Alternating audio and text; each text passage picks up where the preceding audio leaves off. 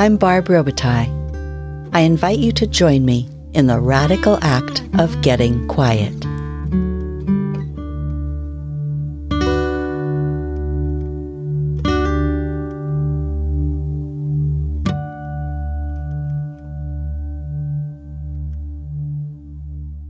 I had a rich interior life as a child.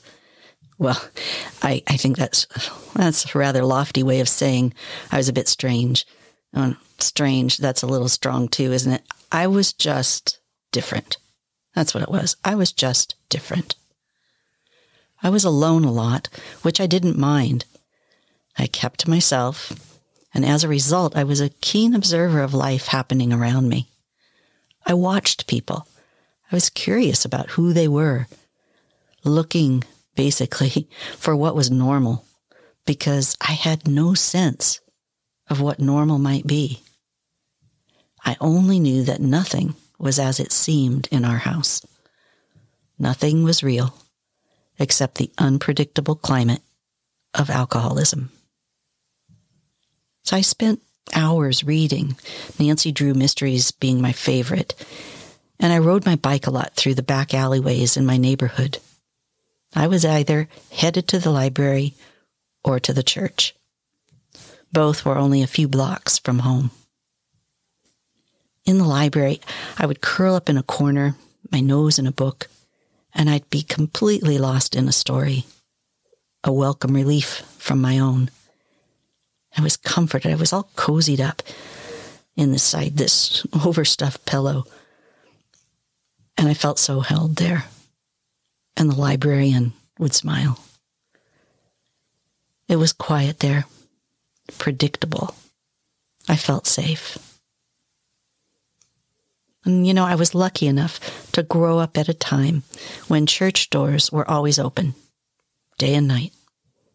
I could just go at any time and I could sit in the stillness. And I would feel the light streaming through the reds, purples, golds, blues, and greens of the stained glass windows. It was like I could feel the colors wrap around me and move through me. I loved the candles that were always burning, lit by those seeking God's grace.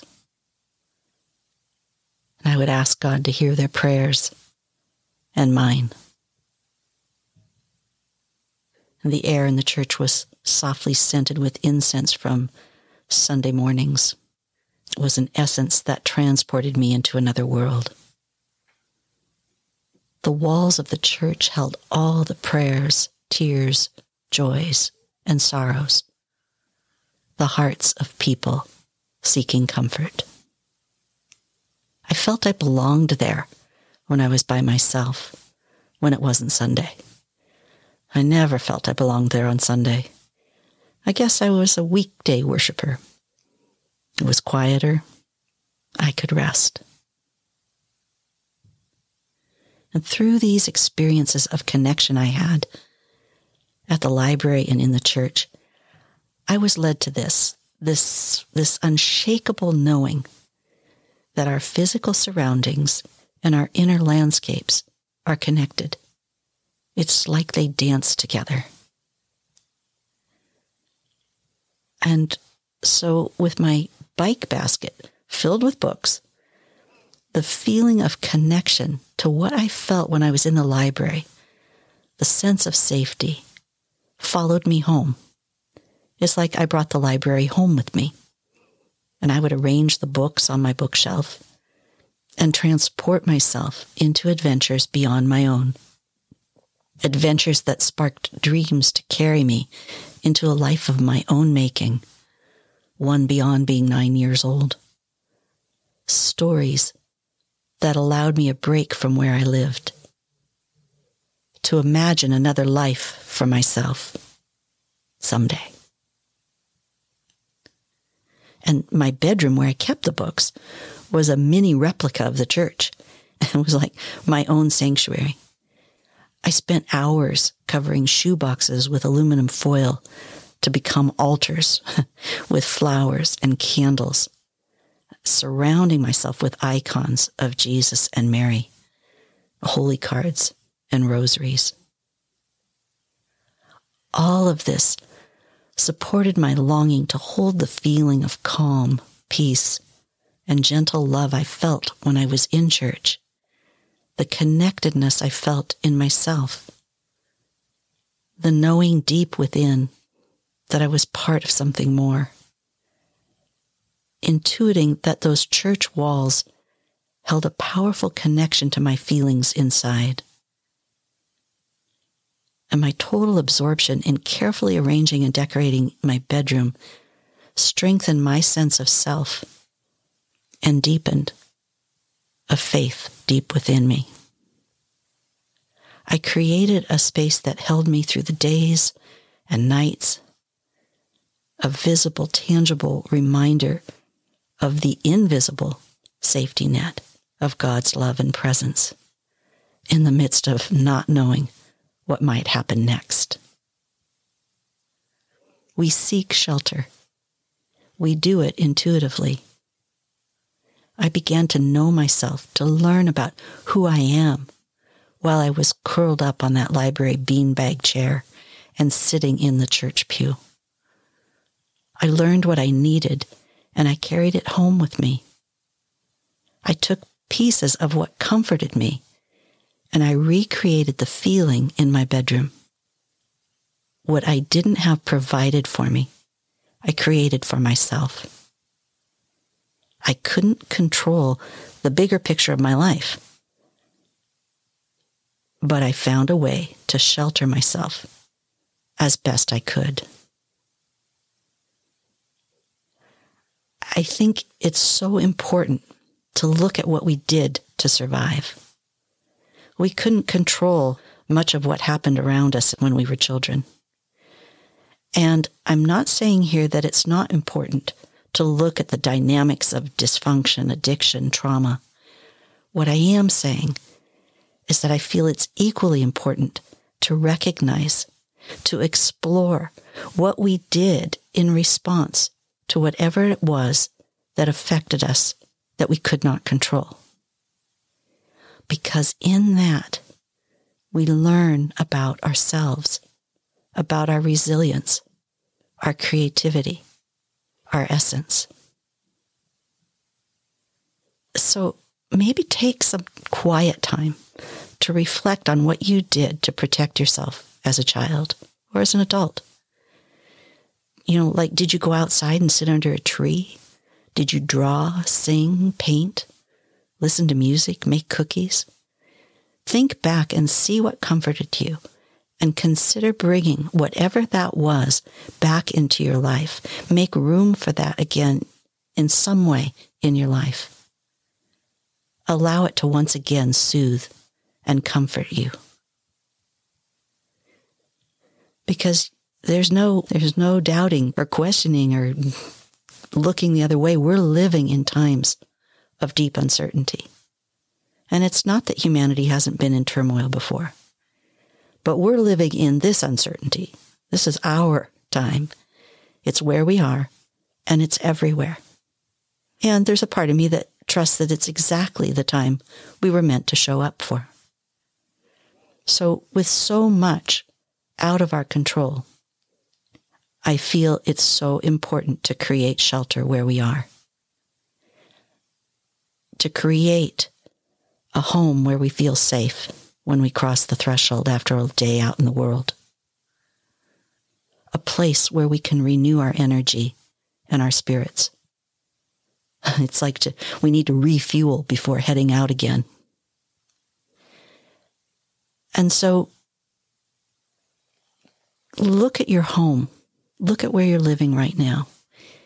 And maybe it's time to change it up just a little bit. Sometimes even moving a few things around can shift energy, and it can give you that sense of belonging to the space that you call home.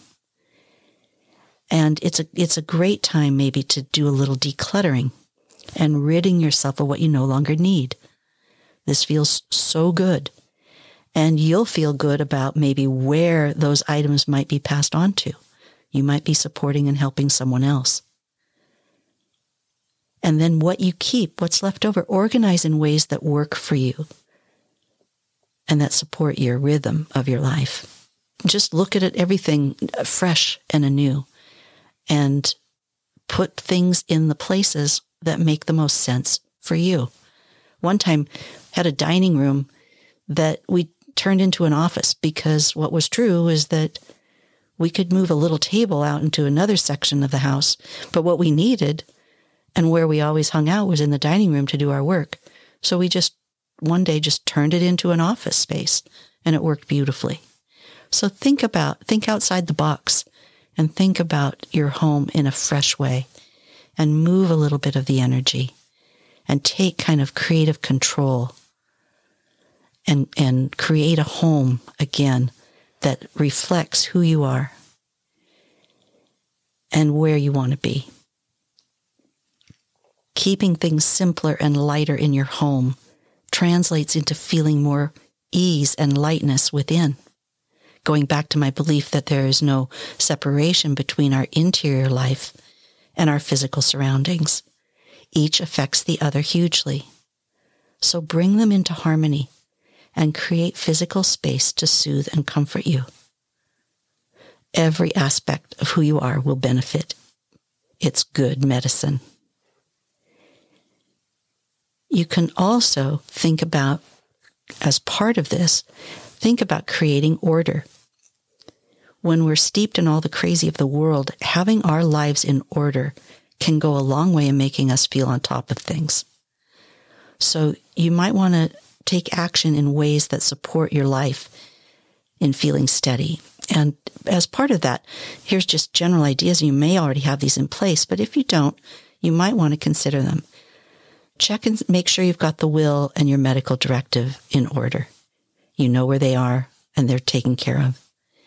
And if you haven't organized an emergency preparedness pack, consider doing that.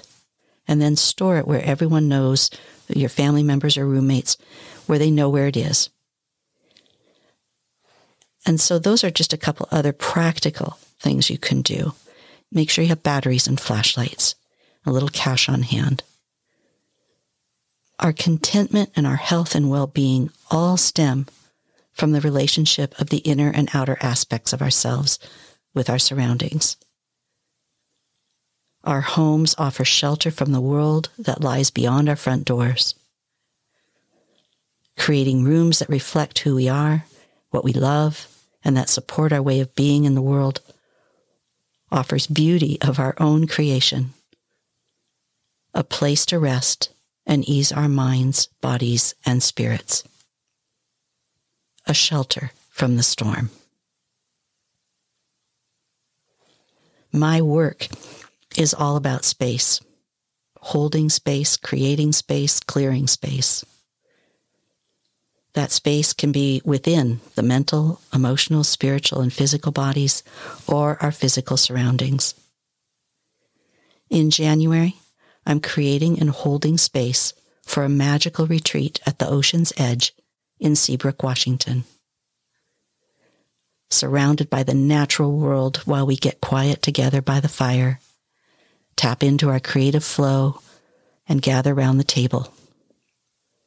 Visit my website, talkwithbarb.com, where you'll find more information.